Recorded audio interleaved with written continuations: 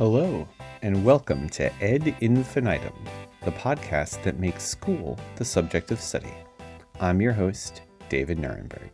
This is Season 3, Episode 9, What Life We Can Make for Our Children, Reclaiming Education for Native Americans. As I record this episode, it's Thanksgiving Week 2020, and because of that, I wanted to do a show that celebrated the achievements and resilience of Native American students and educators. I always struggle with how to handle Thanksgiving with my students and with my own children. I want to recognize what a sacred place it holds in the family and national culture of so many Americans, yet I also recognize my core responsibility as a teacher to engage students in learning actual history. Yes, English pilgrims who landed at Plymouth did have a shared dinner, as well as a tenuous alliance, with a number of Native Americans in the Wampanoag Confederacy under the leadership of Usamaquin.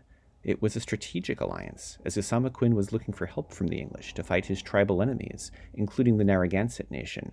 It was far more of a Game of Thrones kind of political deal than Charlie Brown Thanksgiving Day special, complete with betrayals and eventual breaking of that alliance, culminating in King Philip's War, a 3-year-long conflict in which over 1,000 English colonists and more than 3,000 indigenous people were killed. And it ended in the seizure of nearly all lands formerly possessed not only by the Wampanoags, but also the Narragansetts, the Podunks, the Nipmunks, and a lot of the lands of the Mohegans as well. Subsequent Thanksgiving dinners were held by the colonists in celebration of the destruction of Indian villages and the mass killings of their inhabitants. It really wasn't until about 200 years later, when Abraham Lincoln was trying to reunite a fractured United States around shared traditions, that we get this re-engineering of Thanksgiving as this foundational symbol of Indigenous and European friendship and cooperation. It's not that that didn't happen, but it is kind of akin in my mind to creating a national celebration commemorating a nice dinner in the 1980s between the Mujahideen and the Americans who were backing them against the Russians, and just deciding to never talk about 9/11 or the War on Terror.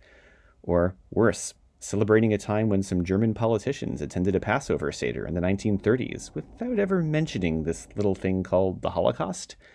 Call me crazy, but I believe that that kind of history matters. Thanksgiving is hardly the only place where Native American history just sort of gets erased from the national picture, at least as of the beginning of the last decade. The K-12 history curriculum standards in 27 states didn't feature any individual Native Americans, and 87% of state history standards didn't cover any Native American history after 1900. But it's not as if the indigenous peoples of our country just vanished after the turn of the last century. Today, there are still over 5 million Native Americans belonging to 573 different nations throughout the United States. Not only is their experience largely absent from what schools teach, it's also generally absent from what gets taught about the history of schooling in our country itself. And that history is full of both horror and resilience and rebirth. In this episode, we'll take a brief but hopefully significant look at all of that. Or in the words of Hunkpapa Lakota Chief Sitting Bull, let us put our minds together and see what life we can make for our children. So, yeah, there is no way around it. The experience Native Americans have had in the various systems of education in the United States has been generally horrific. Schools, both public and private, acted as tools of forced assimilation, all in the context of a larger government policy of displacement and, at times, outright genocide. At the same time, it was in these schools that some indigenous people managed to form and draw strength from a new kind of political identity that eventually evolved into their creation and ownership of a more empowering kind of formal education. But let's start as close to the beginning as we can. Long before Europeans came to North America, the First Nations living here had employed their own various systems of education, largely involving oral storytelling and apprenticeships. According to Professor Raymond Cross at the University of Montana, quote, traditional Indian education emphasized learning by application and imitation, not by memorization of basic information. It also emphasized learning by sharing and cooperation, as compared with American education that emphasized competition and individualism. Tribal histories told and retold in Indian people's origin myths and how they spurred that people to great deeds. They located the Indian children within a loving and caring natural environment. Etiquette, including an abiding respect for his elders, was also a central part of an Indian child's traditional education. End quote. Cross's picture may read as slightly romanticized, but nevertheless, history, mythical narratives, and hands-on skills in the various trades, domestic, artisanal, martial, were preserved and passed on throughout decades and centuries among the indigenous communities of the Americas. When European settlers arrived, they created institutions designed to supplant this traditional education with indoctrination in Christian religion. The earliest example I could find of Native Americans attending European-style schooling was in 1640, where Friar Andrew White of the Society of Jesus created a mission school called St. Mary's in Maryland, with a mission to, quote, extend civilization and instruction to his ignorant race and show them the way to heaven, unquote. As far as I can tell, attendance at this school was voluntary, and some indigenous parents, figuring that their children could gain some advantages in learning the language and customs of these new colonists, enrolled them for this kind of education, including no less than the daughter of Tyack, chief of the local Pascato. Many other such schools cropped up across the colonies in the later decades of the 17th century. Cheechachomik, the son of a Nobnocket Sachem, attended a grammar school in Cambridge, Massachusetts, and in 1661 became the first Native American to graduate from Harvard University's newly created Indian College, supported by the English Society for the Propagation of the Gospel.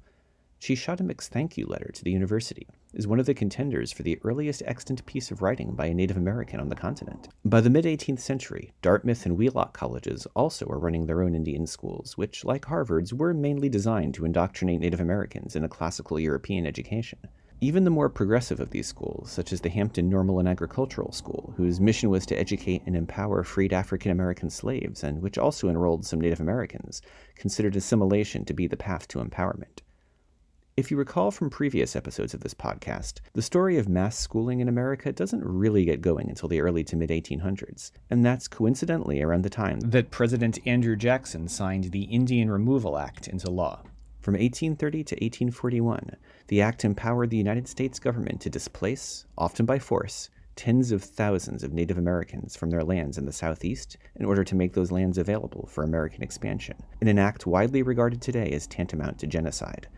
About 3,000 Native Americans died on the forced march called the Trail of Tears alone, with as many if not more perishing during the Seminole Wars that further extended American hegemony into the 1850s. In the wake of these wars and forced relocations, the majority of Native Americans now lived on federally managed Indian reservations, and it was there that the push began for mass education of Native American children via a system of newly created boarding schools. Although still operated by religious orders, unlike the largely church-funded operations of the past, these were government-subsidized, taxpayer-funded institutions. While previous endeavors to educate Native Americans were unabashedly assimilationist, these boarding schools took that to new extremes, employing abusive strategies including beatings and starvation to dissuade these young children from speaking their native language or practicing their spiritual beliefs. And that's not even counting the physical and sexual abuse that went on outside of official channels. By 1891, in one of those rare federal interventions in the traditionally local control of school operations, the passage of a compulsory attendance law empowered federal officers to forcibly take Native American children from their homes to attend these boarding schools. Sometimes this did take the form of outright kidnapping. Other times it was pressure from the Commissioner of Indian Affairs through withholding clothing and food rations to any family who refused to voluntarily send its children. Nevertheless, many Native Americans still resisted, from massed refusals to enroll children to a painful sort of triage where local Native security officers would hide the best and brightest children and only turn over those they deemed less intelligent or otherwise impaired. Underground railroads of a sort cropped up to encourage and support students running away. In 1895, 19 men of the Hopi Nation were sent off to be imprisoned in Alcatraz, yes, Alcatraz, because they refused to send their children to boarding school. At the height of the boarding school movement, around 60,000 kids, about 83% of Indian school-age children across the United States, were enrolled in one of these boarding schools or another. The most famous of these schools, or perhaps infamous, was probably the Carlisle Indian Industrial School, whose founder and manager, General Richard Henry Pratt, was a mass of contradictions. A white officer who was instrumental in the organization of the Buffalo Soldiers, the famous 10th United States Cavalry unit of freed African American slaves. They're the ones Bob Marley sings about. Pratt very much considered himself a progressive when it came to issues of indigenous Americans, which is more than a little ironic given that the entire job of the Buffalo Soldiers was to fight Native American nations for control of the Great Plains. But at the same time, Pratt rose to the ranks of leadership of something called the Friends of the Indian movement, where he spoke out against those who would consider Native Americans to be subhuman. A 1902 paper he presented at a conference was literally the first recorded use of the word racism. He coins it as something he feels is wrong, should not be happening. Of course, his solution is paternalistic at best and culturally genocidal at worst. It's basically, don't consider Native Americans subhuman.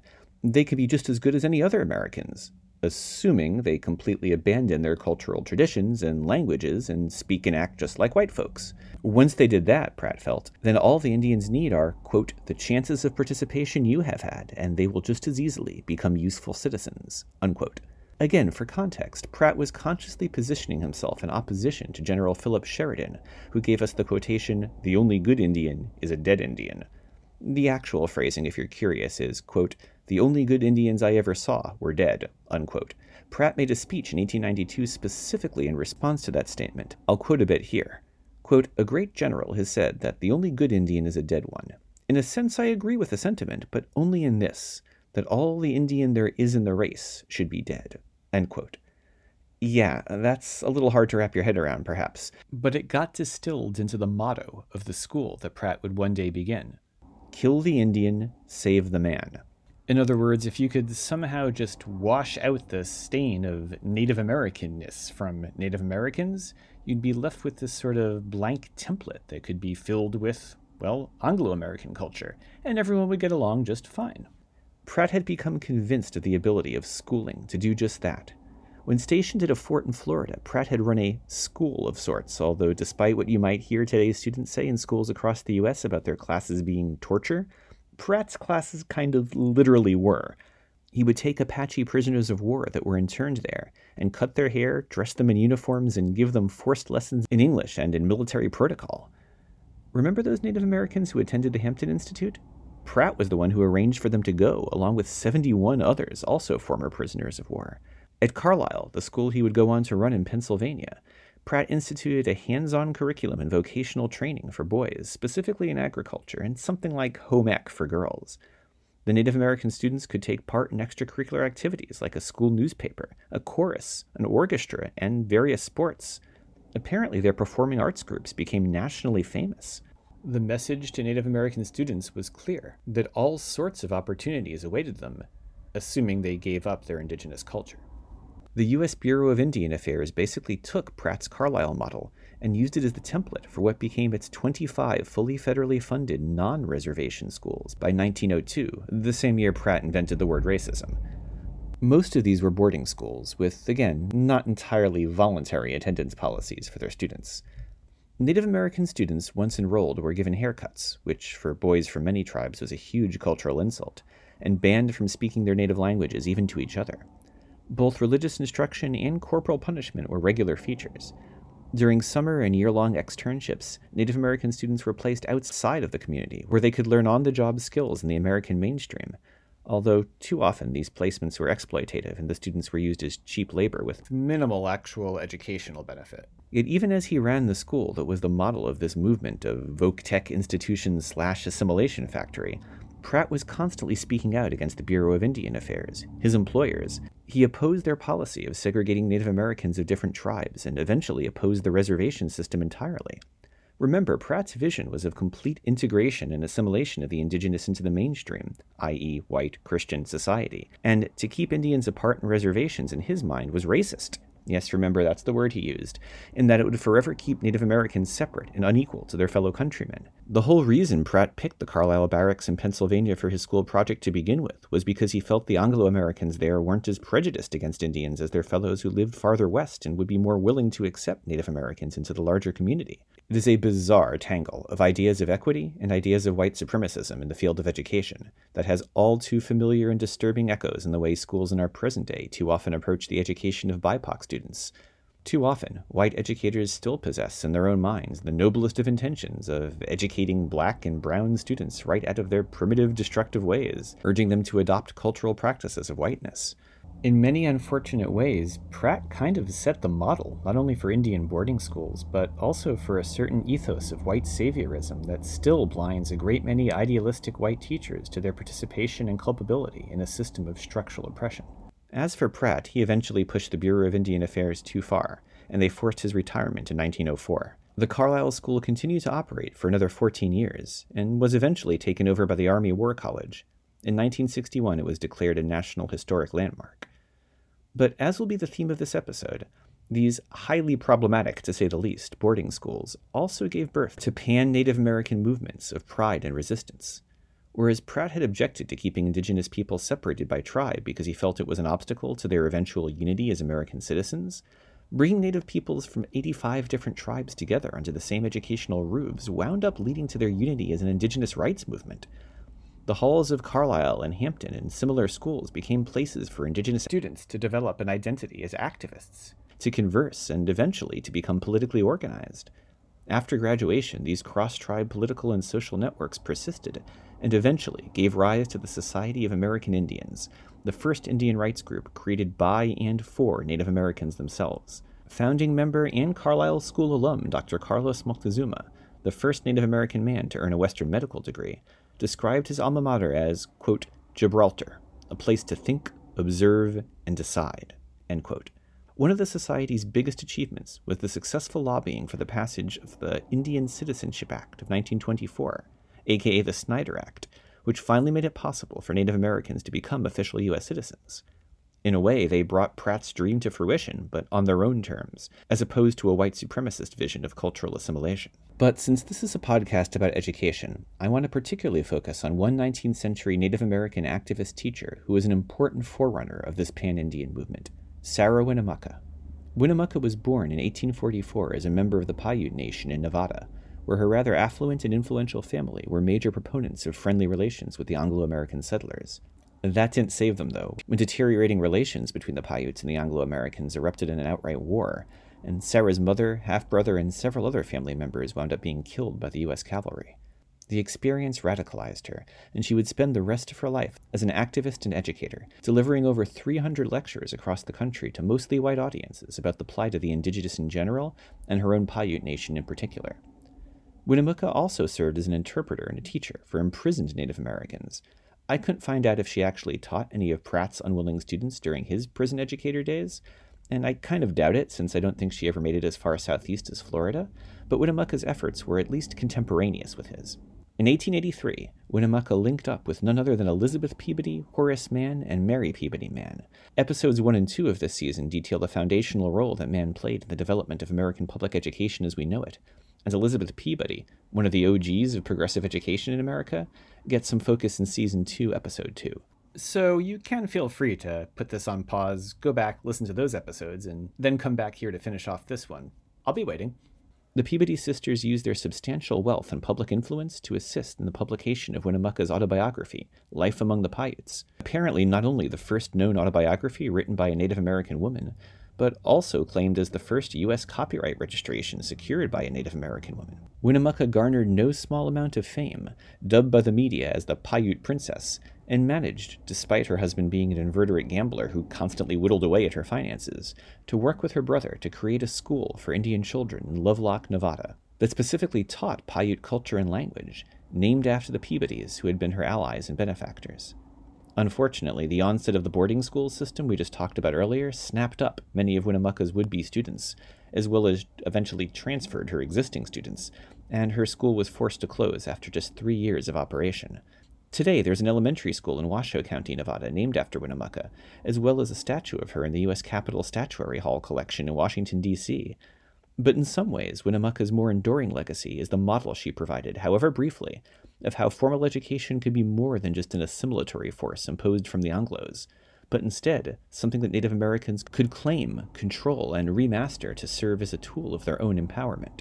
As just one example of a school Winnemucca inspired, in 1937, a former Jesuit Franciscan school for Native American children reinvented itself as the Red Cloud Indian School, and over the decades incorporated instruction in English, Latin, and Lakota, and eventually drew Native students from around the country.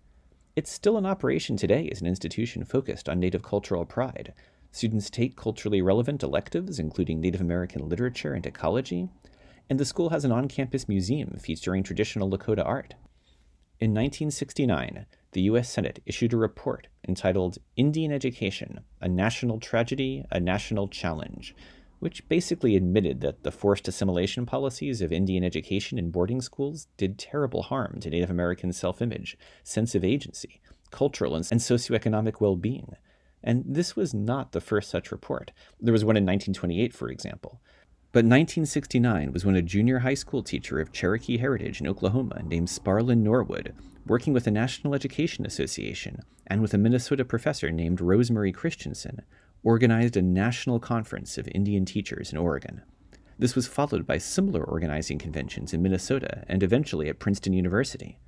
These conferences brought together around 200 Native American educators from around the country, many of them graduates from those Indian boarding schools, to discuss how to coordinate and advance a culturally empowering vision of education for Indigenous students. And together, they incorporated as the National Indian Education Association, or NIEA. Their mission was to, quote, convene educators to explore ways of improving schools and the educational systems serving Native children, to promote the maintenance and continued development of language and cultural programs, and to develop and implement strategies for influencing local, state, and federal policy and decision makers, end quote. In these goals, the NIEA was wildly successful. It was pretty much responsible for the founding of the academic discipline of Native American studies, and over the next decade, they achieved some amazing legislative victories through lobbying and activism, including successful bills supporting Native language instruction in schools as part of mandatory bilingual education programs, and ultimately aided the 1978 effort to successfully pass the Indian Child Welfare Act that gave Native American parents expanded legal rights to refuse forced enrollment in schools for their children. Because even by 1978, my lifetime, Child Protective Services were still disproportionately removing Native American children from their homes. 1978 also saw the passage of the Tribally Controlled Colleges and Universities Assistance Act, which empowered Native American nations to create and operate their own institutes of higher education. The NIEA is still a very active organization in the present day, and there is still a long way to go before Native American children experience success in schools on parity with their non-Native counterparts. Only 65% of Native American students graduate high school today, which is the lowest graduation rate of any racial group of American students. Only 9.3% of all Native Americans earn a college degree. Native American students are 1.4 times more likely to be suspended from school than white students, 1.5 times more likely to die in a homicide or suicide, 1.8 times more likely to attend a high-poverty school, and 2 times more likely to drop out of high school. But there is a lot of compelling research that culture-based education is positively correlated with Native American students' socio-emotional well-being and academic achievement. While approximately 620,000, or 93%, of Native children are currently enrolled in public schools, 45,000, or 7%, attend one of 184 tribally funded and operated schools located on 63 reservations in 23 states. And today, over 32 tribal colleges enroll over 30,000 Native American students. The challenge of undoing literally centuries of educational assault is massive and won't be solved quickly. But there are now hundreds of educators working expressly towards that goal. In the words of the NIEA website, quote, "For too long, the education system has served as a weapon against Native Americans.